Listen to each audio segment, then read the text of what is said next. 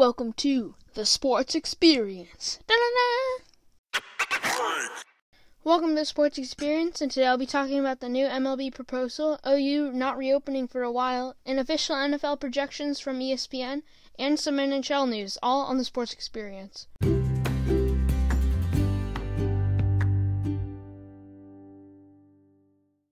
Alrighty, let's start with the new MLB proposal. This new MLB proposal was mainly about finances. One of the big aspects of the new proposal is higher paid MLB players being forced to have a cut of their money taken away.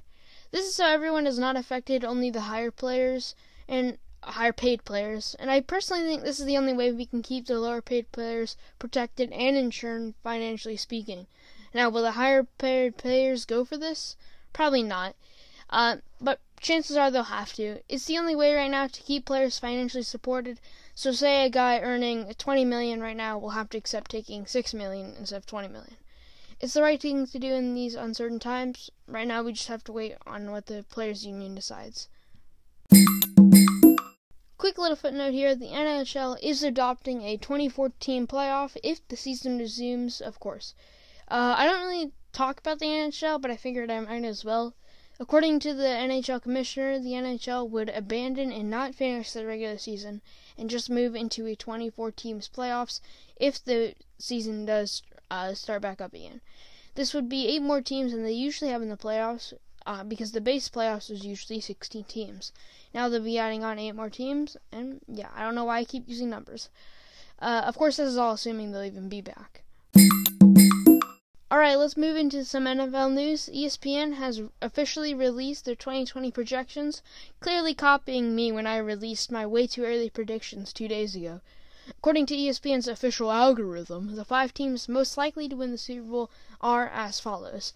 The Chiefs are projected to are Super Bowl favorites at 21%, the Ravens are at 17%, with the Saints at 13%, and the 49ers at 12%. The Cowboys, yes, the Cowboys, have a 5% chance of winning the Super Bowl. According to ESPN, the Broncos have the hardest schedule, and the Colts have the easiest. Now, ESPN also released a power rankings list at the bottom of the article. Again, copying me when I released my top 10 teams and my top 9 worst teams. Copying me. So, the 6th best team and the 6th most likely to win the Super Bowl, according to ESPN, are the Eagles. Wait, what? The Eagles? Are they serious? The Eagles? Out of all teams, the Eagles are your 6th best team. Okay. Well, that's not all. They also have the Patriots at number 9. Are you kidding me, ESPN? The Patriots. They lost everybody on defense and free agency except for Stephon Gilmore. Currently, Edelman is lonely with nobody, and you rank them at number 9? Now, obviously, this is a computer simulation, so maybe I should just blame the computer. The only 2 things I agree with the computer is that the Jaguars finishing last and the Chiefs first. Go Chiefs. You can find this list on your own. It's on ESPN. Just search up 2020 NFL season projections ESPN, and you should be able to find it if you scroll all the way down to the power rankings. In more NFL news, Dolphins owner Stephen Ross is currently very optimistic. Ross said in an interview that, I definitely think there will be a football season this year. Whoa, Ross. Let me stop you right there.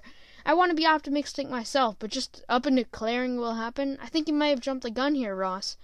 Ross also went on to say that the main struggle will be getting NFL fans into the stadium, which I agree with. It's going to be hard to guarantee the safety of fans. Seriously, at this time, I'm just hoping any live sports will happen, with or without fans. I will watch literally anything right now. Literally anything. NASCAR, oh look, Korean baseball's on. Moving on to more news. Oklahoma has come out and said that they are waiting until July 1st to come back with football facilities, taking a very cautious approach compared to the Big 12 and the SEC. I do respect their decision to come back. They're trying to be patient. They're trying to ensure the safety for everyone. It's just going to be a bummer if live sports will take a while to return. Thank you so much for listening to the Sports Experience. Thank you so much for participating on the Disney ride that I like to call a podcast, The Sports Experience.